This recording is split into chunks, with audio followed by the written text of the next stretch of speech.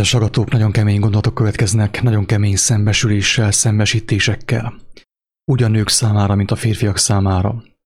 Aki fél a szembesüléstől, megkérem szépen, kapcsolja ki ezt a videót. Ne nézze, ne hallgassa, nem neki való, egyszerűen.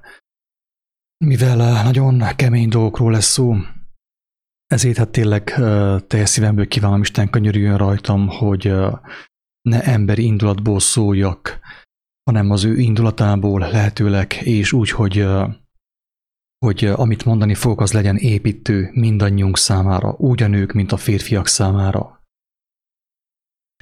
Kezdeném a legfontosabbal. Régóta megy egy olyan manipuláció, propaganda a világban, hogy it's a man's world, ugye? Ezt ének legyen érzelgő sláger, azt hiszem egy vak énekes talán Stevie Wonder, nem tudom pontosan, ki énekli. Meg is kell nézzem, hogy kinek ezt a nóta, ezt a slágert. Hogy it's a man's world. Man. Nem annyira fontos végül is James Brown, tehát nem Stevie Wonder, James Brown énekli ezt a számot. Ennek a nótának a magyar címe az, hogy ez a férfiak világa. Ez a férfiak világa. És ez egy örökzöld sláger most is, hogyha valahol éneklik, akkor mindenki elérzékenyül, és taknyanyála egybe folyik. Ez történik, ez az igazság. És a legdurább az egészben, kedves hallgatók, hogy ezt a slágert el is hitték az emberek. Legtöbben elhittük, én is elhittem, hogy igen, hát jaj, a szegény nők, mocsok férfi világban élünk, és a férfiak ilyenek, meg olyanok, meg elnyomják a nőket, meg ilyenek, és szükség van, hogy a nők a talpukra, a sarkukra álljanak, fellázadjanak, és megmutassák, hogy ők is férfiak.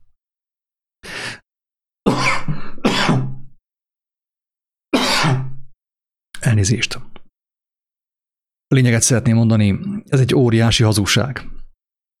Óriási betetés, óriási propaganda, óriási megtévesztés. Ez a világ, amiben most élünk, ez nem a férfiak világa. Ez a teljes mértékben a nők világa. Ez sosem volt a férfiak világa. Maximum kisebb helyeken, ugye kisebb országokban, talán a muzulmán kultúrában valamilyen mértékben a férfiak világa, ez a világ, ugye, de ez sosem volt a férfiak világa. Azt akarja ez a sláger, ugye, és itt megint felhívom a figyelmet az érzelgésre, amire Vörös Sándor is felhívta a figyelmünket. Egészen pontosan nekem teljes meggyőződésem Istennek a lelke, maga az igazság, az örök igazságnak a lelke volt az, aki Vörös Sándor által is felhívta a figyelmet a korunk legveszélyesebb ördögnászára, ugye, a propaganda úr és érzelgőség úrnő egybekelése. Tehát propaganda úr és érzelgőség úrnő egybekelése. Ez a korunk legveszélyesebb ördögnásza. Így fogalmazza Vörös Sándor. Ami azt jelenti, hogy bármit el akarnak hitetni az emberekkel, bármit az ég adta világon.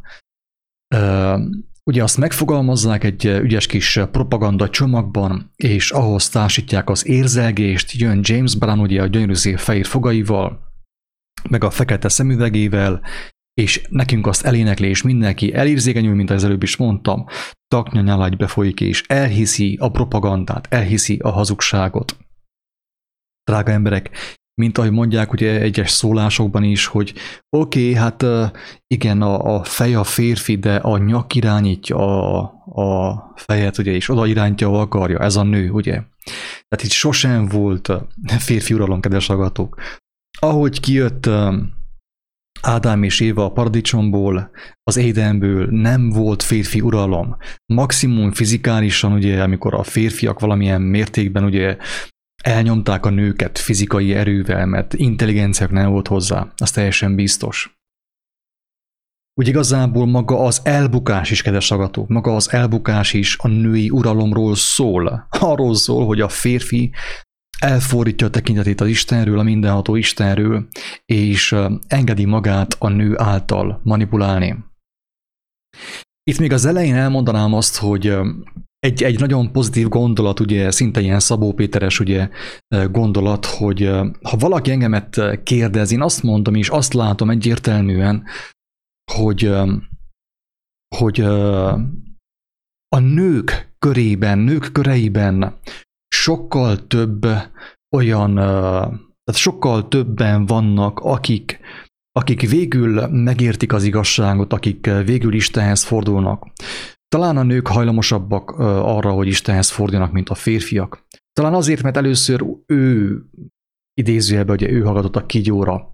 Tehát amit én mondok ebben a videóban, ebben a felvételben, ezt nem elmarasztalóan akarom mondani, nem elmarasztalással, hanem egyszerű ténymegállapítások, kijelentések, amin tanácsos elgondolkodni. Én senkire nem fogom ezt kényszeríteni, én vallást ebből nem fogok csinálni, de aki kíváncsi az igazságra és Istennek a tervére, és arra, hogy egyáltalán, hogy hogyan bukott el az emberiség, az teljesen biztos, hogy ezt meg kell, hogy értse. Ezt meg fogja érteni, és meg kell, hogy értse, miről itt szó van ebben a videóban. Aki ezt nem érti meg, az még mindig hátrafelé gyorsul. Még mindig hátrafelé nyomja a padlógáz, rukvercbe. Ez az igazság, ezt én muszáj elmondjam. Tehát a propaganda az, hogy ez a férfiak világa, és női elnyomás, vagyis hogy a nőket elnyomták, meg minden, nem, ez hazug, ez akkora hazugság, hogy hihetetlen, tehát ezt ilyen nincs, tehát az Éva a kontroll, mindenhol az Éva a kontroll, a férfi erősebb fizikailag, de maga a kontroll az Éva kezében van. És ez többnyire mindenhol így van, nagyon kevés kivétellel. Most akkor elmondanám azt, hogy mi indította számomra ezt a gondolatot, ezt a gondolatcsomagot.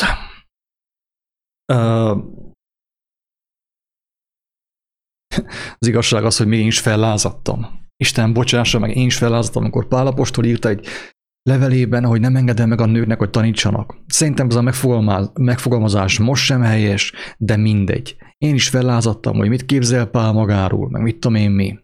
Mit mond ő ilyeneket.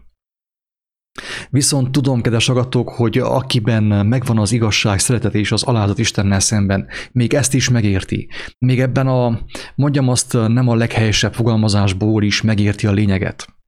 Megérti a lényeget, hogy Pál apostol miért mondta, mit fogalmazott úgy, hogy nem engedem meg a nőknek, hogy tanítsanak. Viszont hogyha azt vesszük, hogy Pál apostol Istennek a lelke által szólt, a Krisztus lelke által szólt, akkor úgy sokkal inkább értelmet nyer az, amit mondott, hogy nem engedem meg, sőt, egyáltalán nem javaslom a nőknek, hogy tanítsanak, hogy miért van ez, miért mondott ilyent Pál apostol, és miért adta az Isten neki, hogy ő ilyen szóljon. Tehát megzakkant Pál apostol, elszállt azitől a felgyülemlett hormonoktól, hogy milyen baja volt Pál apostolnak. Kedves hallgatók, azt figyeltem meg, és nem csupán a világban, tehát itt szeretném hangsúlyozni azt, hogy nem csupán a világban, úgy értve, hogy most az olyan emberek között, akik nem ismerték meg Istent, vagy nem keresték az igazságot, hanem a keresztényeknél, vagy mondjam azt a hívőknél, azt figyeltem meg, hogy a nők, akik azt mondják, hogy ők hívők, vagy hogy ők Istenben hisznek, vagy hogy ők Krisztus követők, még mindig kóros manipuláció mániában szenvednek, manipulálási mániában szenvednek. Tehát észre sem veszik, hogy egyszerűen a kontrollt nem tudják elengedni, és össze-vissza rángatják a gyeplőt még most is, Isten és Jézus nevében ráadásul. Tehát hangsúlyozom, kedves hallgatók, én most nem az hindukról beszélek, a muzulmánokról, keresztényekről, és az olyan keresztényekről, akik azt mondják, hogy megismerték Istent, Istennek a kegyelmét és Jézust. Nem, barátaim, nem. Tehát nekem is, hozzám is érkeznek olyan üzenetek nőktől, és megmondom őszintén, hogy mivel nekem nincs időm, én mostantól tiltani fogok mindenkit. Úgy e-mailt meg mindent, Skype-ot és mindent tiltani fogok.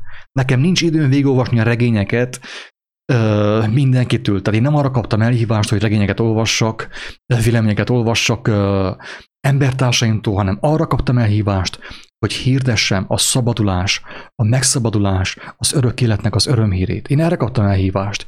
Így, hogyha valaki nem fér a bőrében, és mindenképpen úgy érzi, nekem írnia kell, és engemet oktatnia kell, tiltom le egyszerűen. Elnézést, nem akarok én itt most kevékedni, vagy nem szeretnék arrogáns lenni, de túlságosan megterhelő, kedves hallgatók. Tehát én nem erre kaptam hívást, hogy most akkor én olvasgassam az e-maileket, hogy vajon mit gondol Marika néni, meg mit tudom én, a másik, Manyika néni. Nincs nekem időm erre, sőt, tehát én nem, tehát több levelet nekem ne írjatok meg, kérlek szépen. Sőt, hogyha valaki visszaél a levelező listával, és leveleket küldözget nekem ottan halomra, le fogom tiltani az e-mail címét, hogy mindenestől. Veszem a listáról is, kész. Meg kell szépen, ne haragudjatok meg, a probléma az, hogy fölösleges e-mailek miatt azt is, ami fontos, azt is figyelmen kívül hagyom. Mert valaki nem fér a bőrűbe, nekem itt locsogni próbál. És elmondtam ezt is most már, elnézést a zárójel miatt, magyarázkodás miatt, elmondtam már azt is, hogyha valakinek véleménye van, és úgy érzi, hogy a nagy igazságban van, menjen fel a háztetőre. Ott a hely a háztetőn. Tehát, hogyha valakinek van, valakiben igazság van, és nem csak vélemény, az abból ismerszik meg, hogy nem nekem locsogít össze-vissza, nem nekem küldözgeti az e-maileket, az üzeneteket és a leveleket, hanem azt teszi, amit Jézus mondott, amit ő is cselekedett. Tehát ezt tisztázzuk le. Tehát sértődés ne essék. Én ezt muszáj elmondjam. Hogyha annyira értékes a te véleményed, és annyira bízol abban, hogy az igazság, akkor osszad meg, ne rejtsd el. Ne engemet zaklass vele, megkérlek szépen. Oké? Ezt szögezzük le. És elnézést, hogy ilyen durván fogalmazok, de hát muszáj, mert úgy látszik, hogy hogyha szebben és kedvesebben fogalmazok, akkor azt senki nem akarja meghallgatni. Azt gondolják, hogy ilyen romantikus ízi vagyok, én Mici Mackó, Rómeó, aki könnyes szemekkel olvasgatja leveleket, a regényeket ugye reggeltől estig, nincs neki más dolga. Tehát, hogyha van véleményed, és te azt hiszed, hogy az igazság, na akkor azt szépen próbáld ki. Menjél ki az emberek közé, csináld azt, amit Isten neked mond és indít, és akkor meg fogod látni, hogy az vélemény volt-e, vagy igazság. Ne nekem okoskodj levélben, e-mailben, és Skype-on, vagy mit tudom én hol, hanem tedd azt, próbáld azt az igazságot, amiben ott van benned. És akkor meg fogod látni, hogy az igazság volt-e, vagy két nyakleves után orra esel. És akkor abban a helyben rájössz arra, hogy tulajdonképpen csak egy vélemény volt, egy ilyen privát vélemény. Tehát egy független vélemény, egészen pontosan Istentől teljesen független vélemény. Az igazságtól teljesen független vélemény. Na, térek vissza a lényegre, hogy elnézést a zárójel miatt, de tényleg ezt el kellett mondjam, hogy aki visszaél az üzenetküldési lehetőséggel, tiltom lehet, úgy Facebookról mindenhonnét, nem érdekelt. Vagy nem fogom elolvasni, így sem olvasom, mert nincs időm, de le fogom tiltani, mert azt látom, hogy az ilyennek nem az igazság kell, hanem okoskodni akar, vitázni akar, és nincsen benne alázat, hogy megértse, vagy kívánja megérteni Istentől az igazságot. Szóval, azt látom, kedves hallgatók, hogy a hívő nők között is, a hívő nők, tehát akik hisznek Istenben, azt mondják ők, és Krisztusban, ott van bennük egy nagyon sokban, persze, akinek nem igaz, nem veszi magára, de nagyon sok nőben ott van egy ilyen beteges és kóros manipulálási mánia. Tehát jönnek nekem üzenetekkel, hogy mit csinálják és mit ne csinálják. Várjál, barátom, most akkor írassam át a kiáltószót a te nevedre, Marika néni, vagy mit tudom én, akárki. Írassam át a te nevedre, vagy most egyezzünk meg, hogy akkor ki fogja ezt itten szerkeszteni mostantól. Ide jössz, és akkor lejössz a székembe, és akkor én megyek én majd ottan kötni, meg ott az ingervarrógépet nyomom, hogy megvarjam a férjednek az okniát. Hát álljon meg a verekedés, apámé! Én megértem, hogy szabadság van meg minden, de szabadság bölcsesség nélkül és alázat nélkül nem ér semmit, emberek. Jönnek levelek meg üzenetek, hogy jó, amit mondok, de így csináljam. Jó, amit mondok, de úgy csináljam. Egyszerűen nézek ki a fejemből tényleg, hogy mi történik, hogy mi van az ilyen női személyeknek a fejében. És elmondom, kedves hölgyek, és kedves urak, kedves férfiak, hogy ez, hogy valaki csak úgy idegen nekem beköszönt ottan e-mailben, vagy valahol, vagy kommentben, hogy ezt csinálja, meg azt csinálja. Ez még férfiaknál is undorító, nemhogy nőknél. Férfiaknál. Érthető? Tehát még én sem engedem meg magamnak, és Isten bocsássa meg, hogyha néha elszólom magamat, ugye, mert sok videót csinálok, és néha picit emberből fogalmazok. De én sem engedem meg magamnak, hogy azt mondjam, hogy aki hallgatja ezt a videót, hogy mit csináljon.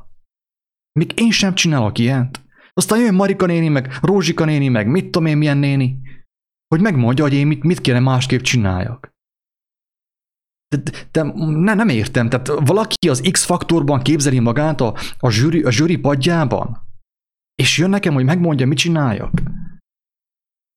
Még férfiaktól is illetlenség, nemhogy nőktől. Csúnya, undorító. És én sem akarok ilyen csinálni. Tudom, hogy nem szép, nem jó, undorító. Undorító, gusztustalan. Jönnek, írogatnak nekem, és kezdenek többes számba fogalmazni, mit csináljunk. Hát várjál, barátom, hogy mit csináljunk. Van nekünk közös vállalkozásunk, vagy valami ilyesmi? Miről van itten szó? Mi történik? Én nem tudom, mi van a fejedben? Azt mondja, mit csináljunk? Kezd itt többes számba fogalmazni, mint hogyha én elvettem volna őt feleségül, vagy mit tudom én, örök hűséget esküdtem volna a nem tudom melyik néninek, vagy hölgynek. Nem, ilyen nem történt, emberek. Én senkit nem vettem feleségül, és nem egyeztünk meg abban, hogy akkor mostantól az, amit én csinálok, az egy ilyen közös vállalkozás, és akkor majd te meg fogod mondani, mit csináljunk. Kedves hölgyek, aki nem hagyja ezt a kontrollmániát, ezt a manipulálási mániát, a saját életével játszik el. Hölgyek, a saját életeddel játszol. Érthető? Ezt én most fogalmazhatnám szebben is, és romantikusabban is, meg finomabban is. De nem fogom, mert az életeddel játszol. Az életeddel, a lelkeddel játszol. Mert erről szólt az édeni történet. Egy része persze. És tudom, hogy megvolt ebben Ádámnak is a része, és azt is elmondtuk. Én nem azt mondom, én nem akarom a férfiakat felmenteni, Isten ments. Nem akarom én magamat felmenteni. De erről szólt az elbukás, hogy Éva úgy gondolt, hogy gyere Ádám, akkor mostantól mondjuk ezt a YouTube-on. Gyere, csináljuk ezt. Beszéljünk így. Ne beszéljünk arról. Beszéljünk arról. Erről szólt az édeni történet, az elbukás. Érthető, hölgyek? Még meddig akarod rángatni a gyeplőt? Tényleg, most már.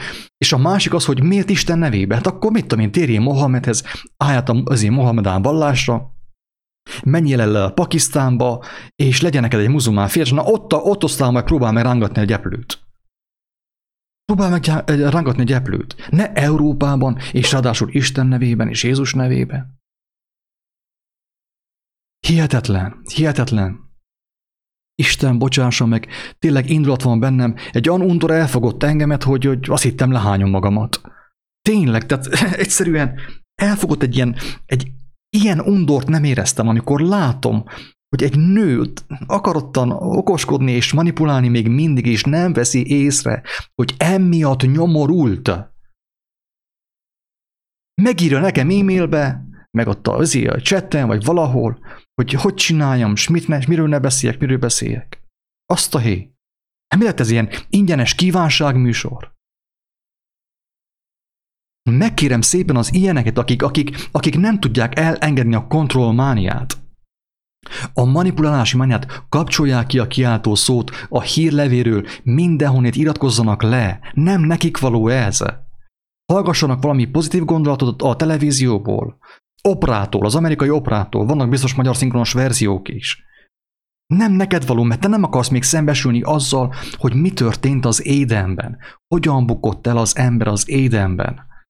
Hogyan bukott el a nő és a férfi az Édenben. Te ezzel nem akarsz szembesülni.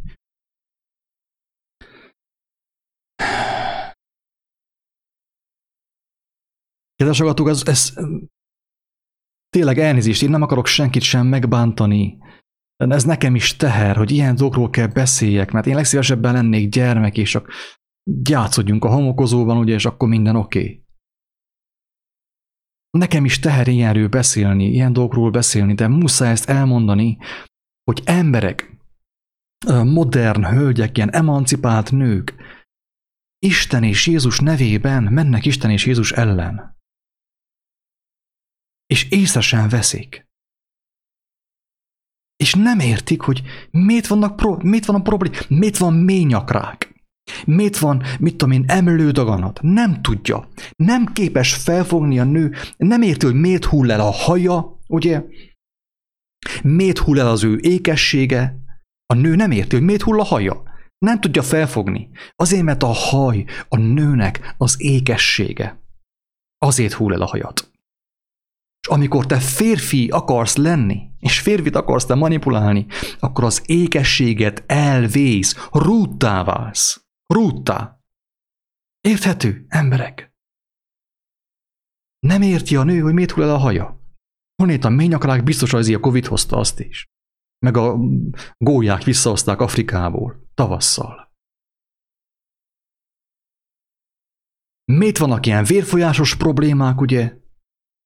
Miért folyik a vére, ömlik a vér a nőből, nem tudom én hány napon keresztül, nem érti. Biztos a vízben volt valamilyen kórokozó. Nem, barátom, nem. Azért van ez, mert még mindig lázadásban élsz. Lázadásban élsz, és nem vagy kíváncsi arra, hogy az ember hol tévedt. Hol tévedt az ember, hol tévedt a nő. Te nem vagy kíváncsi erre, nem akarod belátni, nem akarod meglátni azt, hogy hol hibázik az embereknek az élete. Még mindig bakancsokba futkorászol, ugye? A férjed meg a papucsban, csoszok körbe, neki prostata daganata van, neked meg mély nyakrák. És nem érti senki, hogy miért van. Hát biztos ez valami, mit tudom én, a sertésinfluenza okozta. Vagy talán az ufók pottyantották be. Elnézést a gúny miatt. De ezt nem tudom enyhébben és finomabban fogalmazni. Drága hölgyek és drága férfiak. Egyszerűen képtelenség, nem tudom, nem megy. Mert akkora a vakság, akkora a sötétség a szemeinken, és az agyunkban, és a szívünkben, hogy az hihetetlen.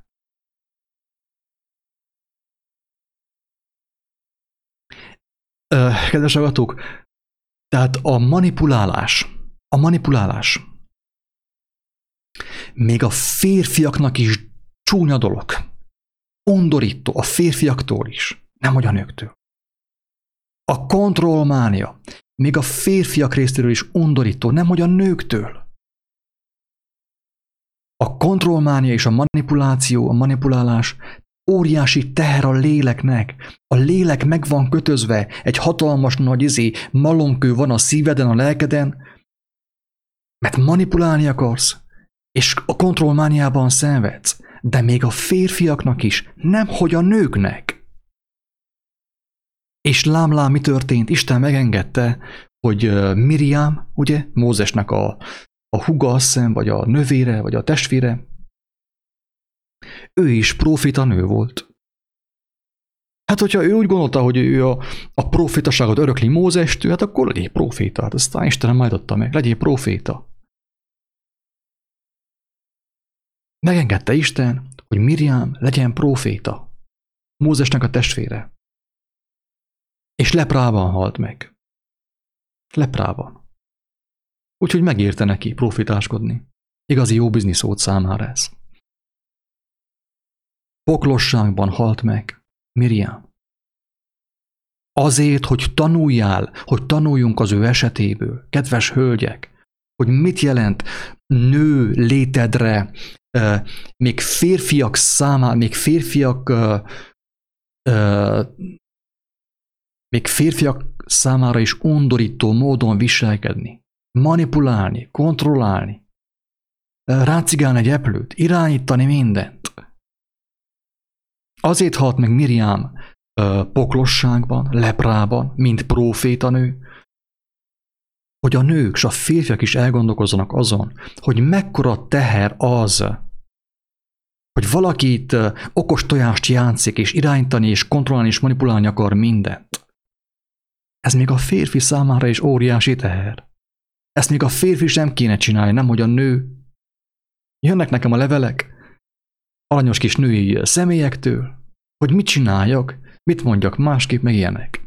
Hihetetlen. Hihetetlen. És így alakulnak ki a gyülekezetek. Megegyezzek én Marika nénivel, hogy na Marika néni, akkor tessék megmondani, mit csináljak én mostantól, miről beszélgessek itt a kiáltószon, aztán majd a 10-et ne felejts el, a 20-at, és a 30-at, ugye? Erről szólnak a gyülekezetek. Hogy a pásztorok, akik beszéltek, a prédikátorok, belementek minden játszmába. Nehogy Marika néni megsértődjön, nehogy Mancinek felmenjen a vérnyomása, és kezdték a szavakat másítani szépen. És így lett a lagymatag, fos kereszténység, ami csak arra elég, hogy az embereknek felrakja a maszkot az orrára, és elküldje őket oltani. Tessék, Marika néni, Manci néni is a pásztor. Édes atyám, könyörülj rajtam. Hihetetlen. Hihetetlen. Miben vagyunk? Tehát tényleg emberek, itt muszáj szembenézni azzal, hogy óriási bajban van az európai, vagyis általában nyugati hívő közösség. Úgymond az egyház óriási bajban van. Tehát a nők még mindig meg vannak részegülve a kontrollmániától. Egy ilyen nő mit csinált a férjével? Tehát lehet, hogy már eltemette a férjét, és akkor most jön nekem megmondja, hogy mit hogyan kell csinálni. Hihetetlen. Egyszerűen le vagyok nyűgözve, és a szívem szakad szét, hogy ennyire lent vagyunk. És még azt hisszük magunknak, hogy mi, mit tudom én, Krisztus követők vagyunk. Pontosan, Krisztus követők. Majd a végén meglátjuk. Mert Krisztus azt mondta, hogy lesznek meglepetések. Ő azt mondta, hogy lesznek meglepetések. Oda mész, és akkor meg fogod kérdezni, hogy hát de nem a te nevedben kommenteltem a kiáltószónak, nem a te nevedben okoskodtam, meg nem a te nevedben csináltam ezt, meg azt, meg amazt. Sosem láttalak téged, sosem ismertelek, nem tudom ki vagy, hogy hívnak. Sosem. Távozz tőlem, te gonosztevő.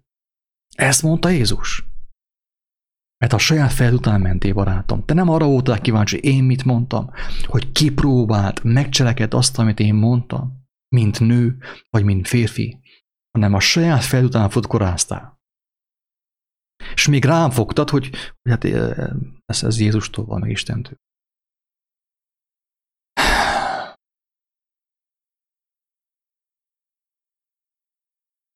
Pál apostol azt mondta, ugye úgy írta valamelyik levélben, hogy nem engedem meg a nőknek, hogy tanítsanak. És egy korábbi videóban én azt is mondtam, hogy úgy igazából ez nem azt jelenti, hogy a nők nem tudnak tanítani. Sőt, a nők tudnak tanítani. Amikor a Krisztus ott van egy nőben, tud ő tanítani, csak nem dumálva, nem okoskodással, nem e-mailekkel, nem üzenetekkel, nem kommentekkel, nem manipulációval, ilyen agymenő manipulációval, hanem avval a krisztusi tiszta szívvel, ami van nekük, amit ők kaptak Istentől, hogyha megkapták, hogyha vágytak arra, tudnak tanítani. Pál apostol ezt is leírja nagyon szépen, hogyha valakit érdekelne, hogyha nem érdekel senkit, nincs amit én csinálják, én csak elmondom, hogy Pál apostol azt is leírja, hogy egy nő, aki Krisztusban van valóságosan, hogyan tud ő tanítani, hogy hogyan tudja a nőt felhasználni az Úristen, a Krisztus lelke, hogyan tudja felhasználni arra, hogy segítsen a férfinak, az ő gyermekeinek, és másoknak is. Vannak ilyen nők, én találkoztam ilyen nőkkel is, gyönyörűségesek, ragyognak, tündökölnek, mert ragyog belőlük a Krisztus. De nem ezével ilyen nagy dumával, és így kioktatják a férfiakat, elküldik kommentbe, hogy mit kéne én csináljak. Hihetetlen. Tudom, hogy ez most úgy tűnik, hogy az önérzet beszélne belőlem, és valamilyen mértékben az önérzet beszél belőlem talán. De úgy éreztem, hogy fontos elmondjam, hogy akik ezt teszik, ezek a nők, akik ezt teszik, akik hívőnek gondolják magukat, óriási bajban vannak. Óriási bajban. Nem tudják még azt, hogy mi az, hogy alázat, mi az, hogy szerítség, mi az, hogy hallani Istent, mi az, hogy lágy módon, tehát női módon ott lenni, ahova helyez minket Isten. és úgy részt venni az ő országának az építésében. Nem tudják. Okoskodnak, mennek, kommentelnek. Mindegy, tényleg ez nem is az én dolgom, én ezt muszáj volt elmondjam. Amúgy vannak más profitanők is, akik ugye, tehát nem az összes bukott el, mert Isten használt, vannak, most ugye beszélünk a pozitív példákról, ott van Abigail például, ott van Abigail. Én amikor olvastam, hogy Abigail milyen karakter volt, na ő volt a profitanő, az igazi profitanő, az igazi eszköz Isten kezében. Amikor elolvastam, hogy Abigail milyen nő volt, én elsírtam magamat. Vannak ilyen nők, vagy már csak a Bibliában, a történetekben, vannak olyan nők, mint Abigail, vagy mint Eszter, vagy az összes olyan, mint Miriam, hogy okoskodik, vagy mint Jézabel. Mert amúgy ez a Jézabel szellemiség. Jézabel ezt csinálta, addig manipulálta, hát nem Jézabel ölte meg Istennek a profitáit bicskával, hanem rávette a férfiakat, hogy Istennek a profitáit, 400 profitáját megölje. Na ezt tette a Jézabel. És te is ezt teszed, amikor jössz nekem az e-mailekkel, meg a kommentekkel, hogy mit hogyan kéne csináljak. Te is ezt teszed. Tudjál róla. Na te, ha erre kaptál elhívást, és csak arra vagy elég, mint nő, arra vagy elég, hogy te manipulálj és megkísértsél engemet, és másokat is, akkor Isten kegyelmezzen neked. Isten irgalmazzon neked. Ezt tudom mondani, mert óriási bajban vagy. Kedves hölgyek, Isten nevében, és Jézus nevében, és mindenki nevében. Ezen, aki elgondolkodik, és alázattal veszi ezeket a szavakat, és hogyha netán ugye fellázadtál, mert mit képzel ez magáról, ugye, hogy ilyent mond, akkor kérdezz Istentől. Hát, ha ő majd válaszolni fog, hogy vajon minden oké ott nálad a szívedben?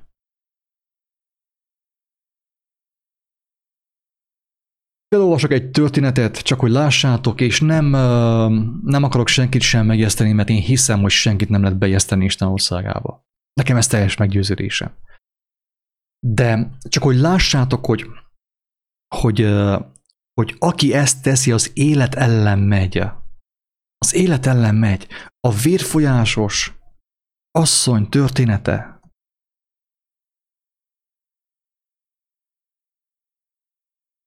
A vérfolyásos asszony története. Lukács evangéliuma 8. fejezet 43. bekezdés.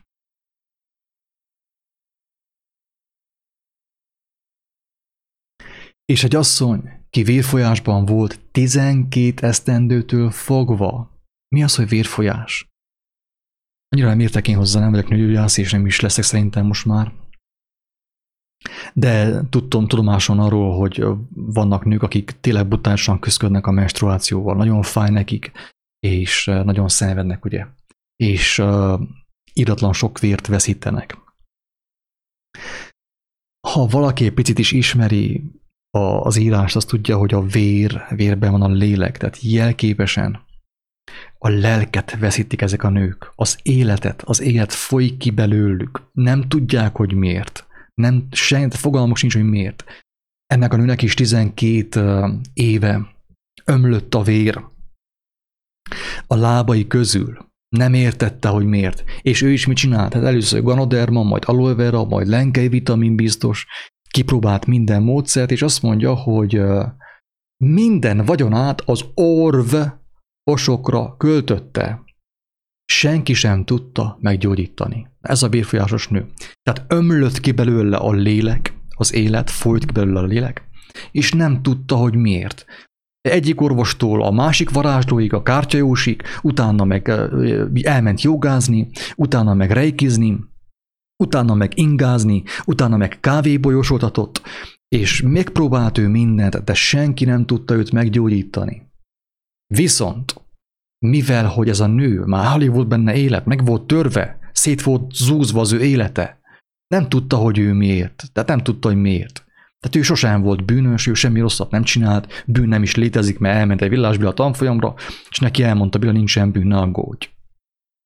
Tehát ő nem tudta, hogy miért ömlik ki a vér 12 éve az ő lábai közül, miért ömlik ki az élet belőle. Fogalma sem volt neki erről.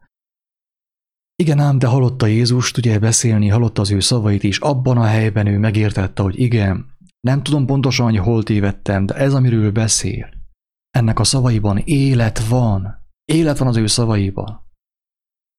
Hátulról hozzájárulván illeti az ő ruhájának peremét, éppen csak hozzájött az ő ruhájához, és azonnal eláll a vérének folyása, az élet már nem folyt ki belőle. Tovább nem is olvasom. Ez a lényeg. Ez a lényeg.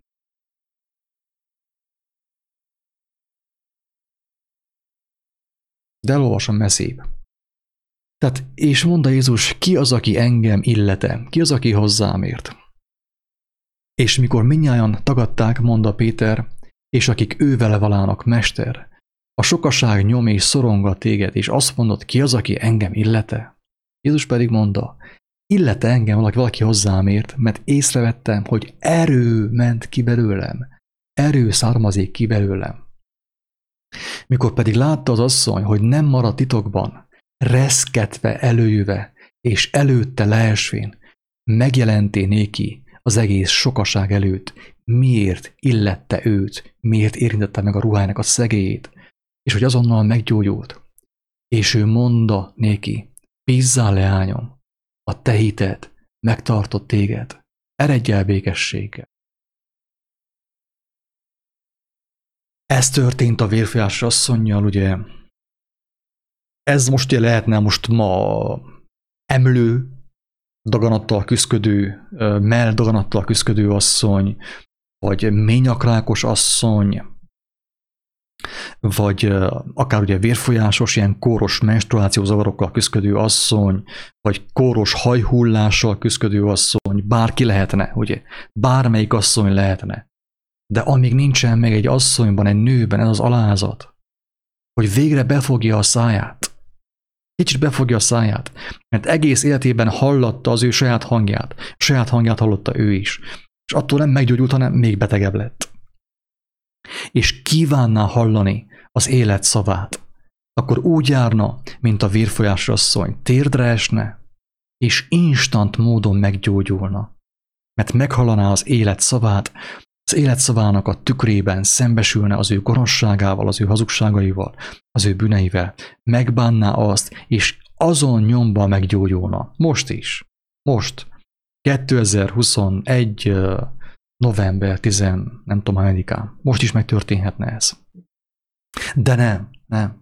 A vérfolyás asszonynak most újabban frizurája van, rövid haja van, hatalmas bakkancsa, véleménye van mindenről, kioktatja a férjét, mindenkit, még azért is az elnököt is, ugye. Na ezt csinálják a mai vérfolyásos nők. És közben ugye halomra zabálják a vitaminokat, meg mindent, hogy éppenséggel az egész vérük el ne folyjon, hanem valami még bennük is maradjon. Kedves hallgatók, hát ennyi végül is, röviden és tömören. Elnézést az indulatok miatt, én senkit nem akartam megbántani. Úgy gondolom, hogy egy teljesen valós helyzetről van szó, és nem az istentelenek köreiben, úgymond, tehát nem azok köreiben, akik nem ismerték meg Istent, hanem azok köreiben, akik azt hiszik, hogy ismerik Istent, hogy ők hívők. Hívők. Mennek, rövid frizurával, szépen rövid hajjal, idézőjelben, fületlen fővel, kioktatnak mindenkit, a férjüköt, a polgármestert, mindenkit. És még elmondják még annak is, aki Istennek a szavát, a Krisztusnak az életre hívó szavát hirdeti, még annak is elmondják, hogy mi az ő véleményük, hogy hogyan kéne ezt csinálni. És nem értik, hogy miért van romokban az életük, miért van békétlenség a szívükben, és miért érzik azt, hogy óriási bajban van.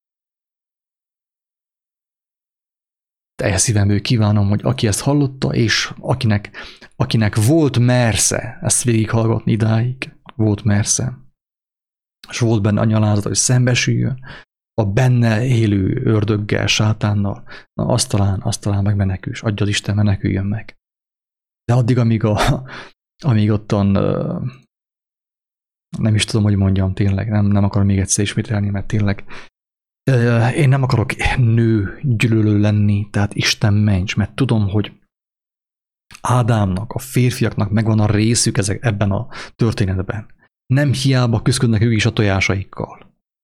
Azivel, a prostatával, a férfiak sem. Nem hiába van.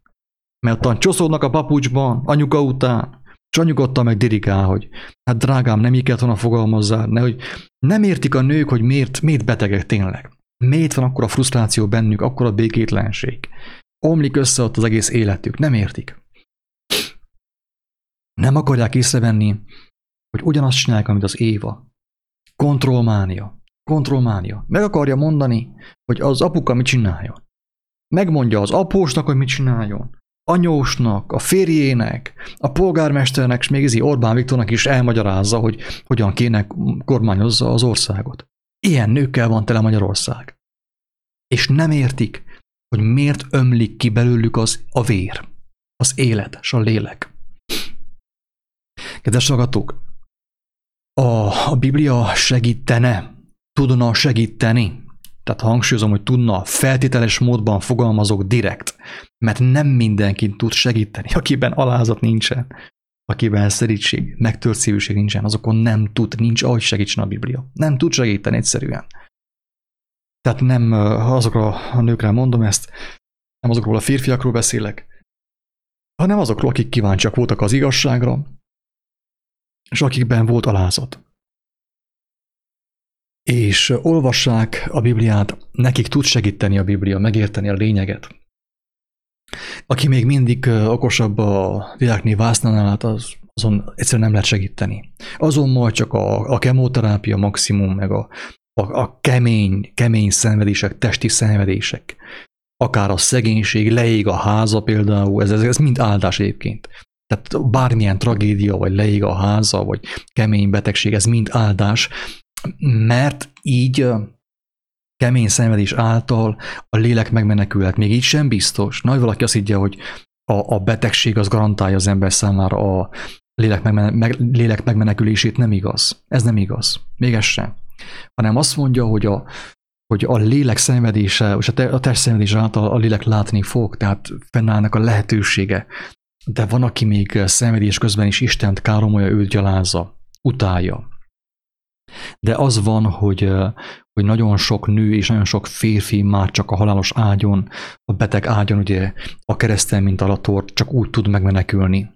De kedves hölgyek és kedves férfiak, a kérdésem az, hogy mindenképp ragaszkodunk ahhoz, hogy várjuk meg azt, hogy szenvedjünk mind alator a kereszten.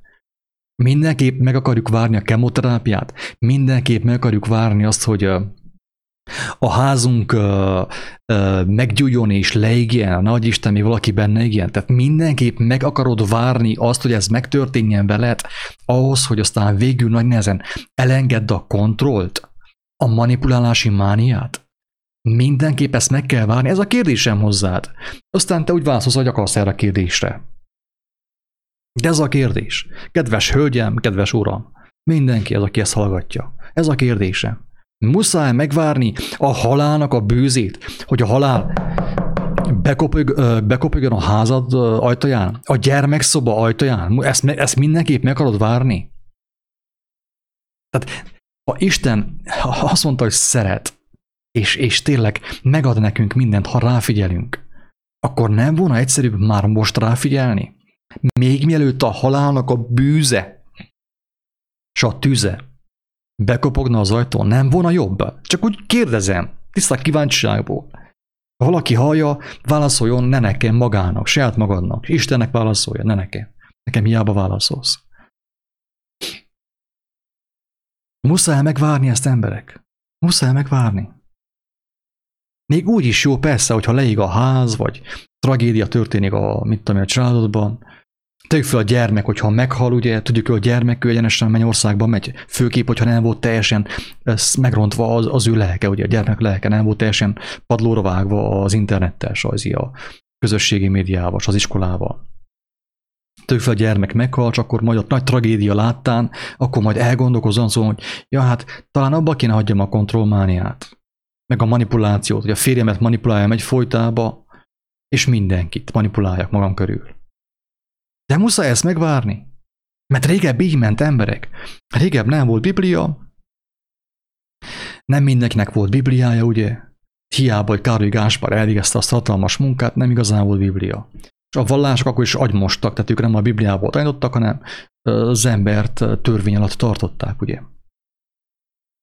De régebb így volt, tehát régebb így tanultak meg lehet, Erdővidék televízió, Erdővidék ír be YouTube-on, vagy a Facebookon Erdővidék, és nézd meg, hogy az ottani öreg emberek, akik ott meg vannak szólaltatva, mit mondanak el. Az anyukám 14 gyermeket szült, abból 4 meghalt. Na, a 4 volt a tanfolyam. A 4 gyermekének a vére által, a 4 gyermekének a szenvedése által anyuka megtanulta azt, hogy hát úgy néz ki, hogy van bűn. Van bűn. Biblia nélkül 4 gyermek kellett meghaljon egy családban, de így is 10 ugye ezért túlélte. 10-ből ember lett. 10 megkapta a lehetőséget az életre, az üdvösségre is. De hangsúlyozom, kedves hallgatók, hogy régebb ez volt az ára a tanulásnak. Nem volt Biblia, nem volt tudomány, nem volt bölcsesség, voltak ilyen állatindulatok, mentünk, csináltuk azt, amit akartunk, ugye, és akkor 14 gyermekből 4 meghalt, és abból az anyuka is, az apuka is megtanulta, hogy van bűn. Tehát hiába jött volna az Villás Béla a villájába, hogy elmagyarázza, hogy jaj, a bűn az hülyeség, és a Bibliát átírták, mert nem hitték volna el. Az itteni székely emberek még ezelőtt 50 évvel, ők nem hitték volna el, Villás Bélát úgy kergették volna vissza Budapestre, hogy úgy ment volna vissza, mint a porosság gümalac. Helybe leforgatott volna. Az ilyen villások, meg a gunagriák, meg a társai úgy mentek volna vissza itt Székelyföldről, oda, ahonnit jöttek, mint a porosság gümalac. Mert a székelyek nem hitték volna el, amit mondanak. Mert nekik az élet megmutatta, hogy igenis van bűn. Van bűn, van gonoszság. Azért halt meg 4 gyermeke. Nem magyaráz nekem arról, hogy nincsen bűn, hogy jaj, hogy csak ezé van, meg mit tudom én, mizé.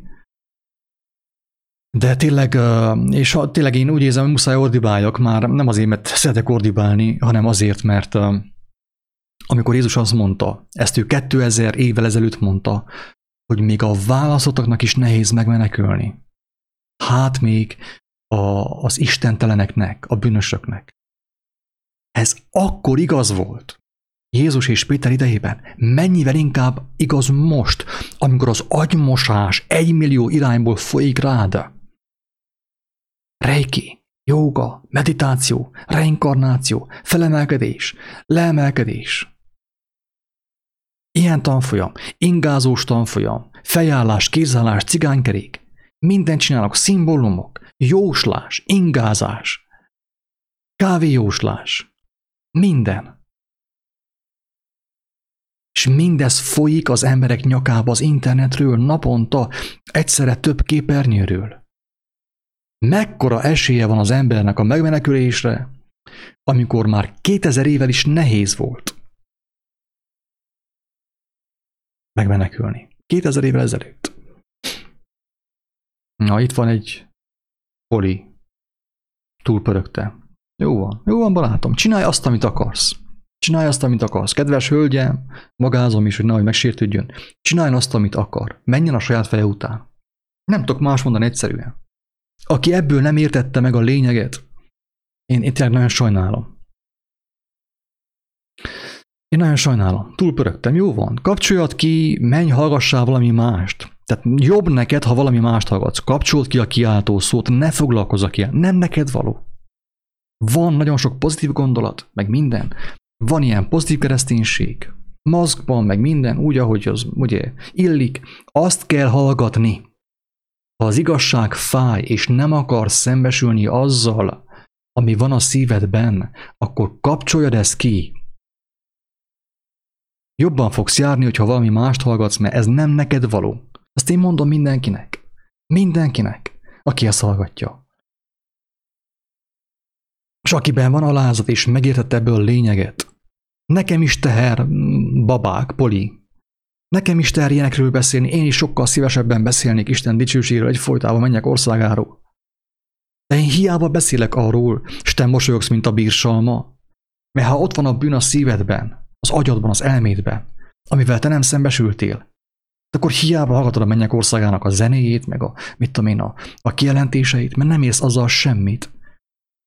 Mert azt a mennyek országát nem lehet rálapátolni a homokra, a fövényre, a hazugságokra, az önállításra, a bűnökre, túlpörögtet.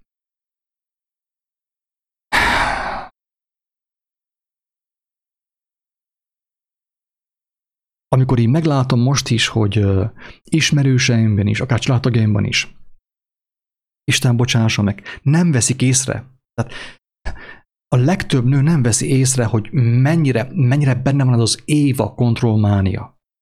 A manipuláció milyen alatomos módon benne van. Ez a durva, hogy nem veszi észre. És igen, Jézus azt mondta, Istenem, bocsássál meg nekik, mert nem tudják, mit cselekednek. István is ezt mondta, Péter is ezt mondta, én is ezt mondom, mindenki ezt mondja. És Isten meg is bocsájt. De hogyha az ember hallja az igazságot, akkor már nem mondhatja azt, hogy nem tudta, mit cselekszik. Hát hallod az igazságot, és ha nem is teljes, mert én gyarló ember vagyok, akkor olvasd el, és kér kijelentés, akkor még jobban fogod hallani. Azokkal van a baj, akik hallják az igazságot, és esélyt kapnak a megmenekülésre. De nem, hát Isten majd megbocsájt. Én azt csinálom, amit akarok, még akkor is, amikor hallom az igazságot, Isten majd megbocsájt. Teljes szívemből kívánom, hogy ne érjen kellemetlen meglepetés az utolsó órában. Mindenkinek. Minden kedves hölgynek és férfinak. Tudom, hogy aki ezt hallotta és volt fülehallásra, tudja, hogy itt nem arról van szó, hogy én a nők ellen vagyok, vagy valami ilyesmi, hogy a nők így, meg a nők úgy. És a férfiak jobbak, nem jobbak, hitványok azok is. El vannak csúszva.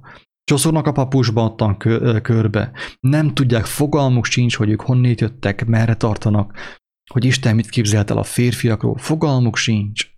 És ezért aztán dagadnak ott a tojások, és nem értik, hogy miért. A prostata ugye növekszik. Nem értik, hogy miért. Nem értik. Fogalmuk sincsen róla. Tehát nehogy valaki azt gondolja, hogy most én nők ellen vagyok. Nem. Az elbukott szellemiség, ami megkötözte az embereket, a férfiakat és a nőköt. Arról beszélek mostan, hogy hát ha valaki azt észrevezi saját magában, és megmenekül. Én erről beszélek. Féltéssel kiáltok. Féltéssel. Hát ha valaki magára ismer, hogy igen, én ezt csinálom a férjemmel, a fiammal is ezt csinálom. Egyfolytában van nekem egy projektem, egy elképzelésem a fejembe, építem itt a piramist, itt a házat, az újabb szobát, az újabb, mit tudom én mit, kertes, gyarapítok és bővítek mindent, és szépen belemanipulálok mindenkit az én tervembe. Kedves hölgyek! Mennyek országa, azt majd aztán később, majd amikor ráérünk este, majd az utolsó 2 percben mondok egy mi atyánkot. Ez történik. És azt írtam ki a videó alatt, azzal fogom lezárni ezt a videót, azt írtam ki a videó alatt egyébként, hogy miért vannak nagyobb veszélyben az európai nők, mint az ázsiai nők? Ugye látszólag fordítva van. Az emancipációs mozgalmak és a női mozgalmak azt mondják, jaj, elnyomták a nőket. Itt amint Pakisztánban vagy Iránban. El vannak szegények nyomva. Nem, barátom.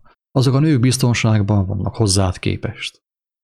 Őket nem fertőzte meg a lázadás szellemisége, az emancipációs mozgalom. Nem jó úgy élni. Nekem nem lennék a helyükbe, az biztos. Hogy egy fekete alsólepedőben éljék le az életüket. Nem lennék a helyükbe. De azok a lelkek, női lelkek nagyobb biztonságban vannak, mint ezek az európai emancipált női lelkek. Bakkancsban, rövid hajjal, ugye, nagy bujálkodással.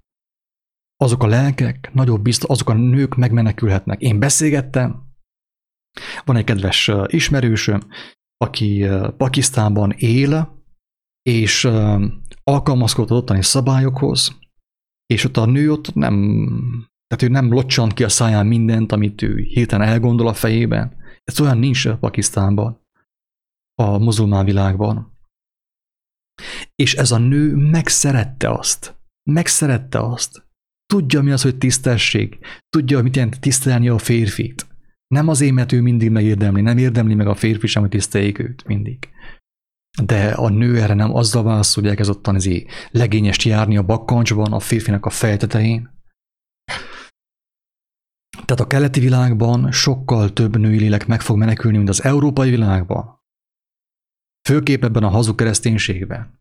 Hogy Jézus megváltott, egyenlő férfi és nő minden. Oké, jó van, majd a végén beszélgetünk. Ha lesz szakivel beszélgetni. Tehát a keleti nők Indiában, meg a hindu kultúrában, meg a muzulmán kultúrában sokkal kisebb veszélyben vannak, mint az európai nők. Kedves európai hölgyek, féltek tudomásul, hogy addig, amíg lázadoztok, amíg a kontroll és a manipulálási mániát meg nem tagadjátok, és amíg ha nem kívántok megtelni az igazság lelkével, a Krisztus lelkével, óriási bajban vagytok. Mert itten szabadság van Európában még mindig. Szabadság van.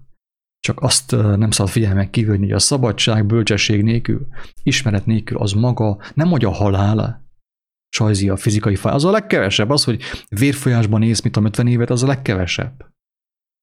Hanem az, hogy mi következik azután, ha te a lázadásban haltál meg. Inkább ez a veszélyesebb oldala dolgoknak. Olyan a helyzet, kedves hallgatók, hogy itt tényleg én még azt sem tudom mondani, hogy ezt csináld, azt csináld. Én épp erről beszéltem, hogy én tanácsokat nem osztogatok jóformán senkinek. Én nem engedem meg magamnak, hogy kioktassam a hallgatókat, hogy mit csináljon.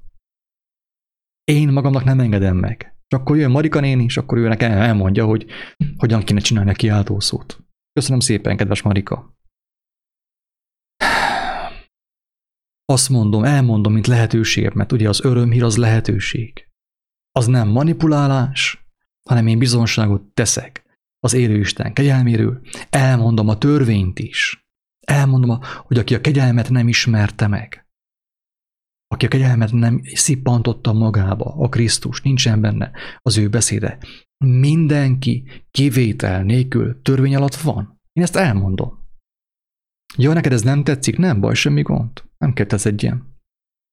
Mert törvény a házasság törvénye, ugye?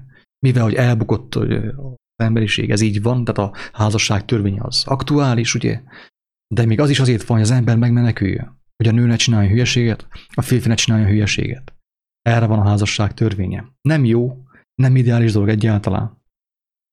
Az ideális az, amit Jézus mondott, hogy Krisztusban nincsen sem férfi, sem nő. Ez az ideális. Csak ez meg is kell történjen. Nem úgy, hogy ja, hát én mondtam egy megtérő imát Jézusnak. Akkor én Krisztusban vagyok, és akkor tovább manipulálom a férjemet. Nem így működik ez. Tehát aki a Krisztus nem ismerte meg, mindenki törvény alatt van. A keresztény világban, a muzulmán világban, a hindu világban, teljesen mindegy, hogy hol, mindenki törvény alatt van. És aki nem hiszi, hogy törvény alatt van, akkor előbb-utóbb el fogja hinni, amikor a kórházban van, és teljes mértékben ki van szolgáltatva, akkor észreveszi, hogy törvény alatt van. Addig ugye azt az emancipált fehér nép, és a fekete is azt gondol, amit akar. De amikor a kórházban van és szenved, na akkor veszi észre, hogy hoppá, ő törvény alatt van. Törvény alatt van, mert a saját feje után ment. Ahogy mondta Pilinszky János Popper Péternek, Petike, azt mondja, nem kell itten túltolni azt, hogy mit kell csinálni, milyen problémára mi a megoldás, mert itten nem problémák vannak.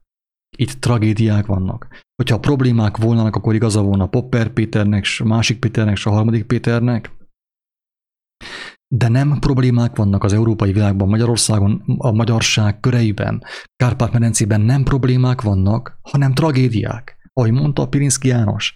És mivel, hogy nem problémák vannak, hanem tragédiák, nem megoldásokra van szükség, hanem irgalomra. Istennek az irgalmára.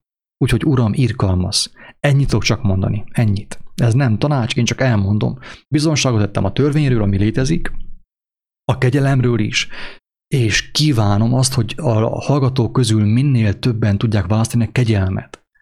De ahhoz fontos megismerni a Krisztust. Mert Krisztus nélkül kegyelem nincsen. Krisztus nélkül törvény van. Van a betegség törvénye, a házasság törvénye, a halál törvénye, a közösség törvénye, az ország törvénye, ez mind-mind törvény. Krisztus nélkül. És ez nem opció, tehát hiába mész a hősök terére tüntetni, hogy neked nem kell Covid. Hát duplán fogod kapni. A törvényt nem lehet eltüntetni tüntetéssel. Nem lehet. Hiába lázadsz fel, hiába tüntetsz. Minél jobban lázadsz, annál lejjebb kerülsz, és annál távolabb kerülsz Istentől, és a megmenekülés lehetőségétől. Hogyha lehet tüntetni és nyugodtan lázadni, forradalmat lehet indítani a házban, a férjed ellen, az apósod ellen, és mindenki ellen. Elveszel. Kész. Én ezt elmondom. Én nem azt mondom, hogy ezt csinálod, azt csinálod, én nem mondok semmit. Én bizonságot tettem az élő Istenről, az ő törvényéről, és az ő kegyelméről. És nem mondom meg, hogy mit hogyan kéne csinálni, mint hogy a Marika néni nekem itt elmondja, hogy mit hogyan kéne csinálni, miről beszéljek, miről ne beszéljek. Úgyhogy Uram, irgalmaz, és tudom, hogy Isten valóban jóságos, és irgalmaz is annak, aki ráfigyel, aki nem figyel rá, akit nem érdekel az ő igazsága, annak nem tud irgalmazni, azon nem tud könyörülni. Úgyhogy rajtad múlik a vásár teljes mértékben, azt csinálsz, amit akarsz. Azt csinálsz, amit akarsz. Fel van kínálva számodra a videó által is. Törvény és kegyelem. Mostanig törvénybe voltál. Aki a kegyelemnek a szavát, a Krisztus szavát nem ismeri, mindenki automatikusan törvényben van. Kívánom, hogy minél többen megismerik a kegyelmet, annak az édes illatát, életre hívó szavát. Ingyen kaptátok, ingyen adjátok. Isten áldjon, sziasztok!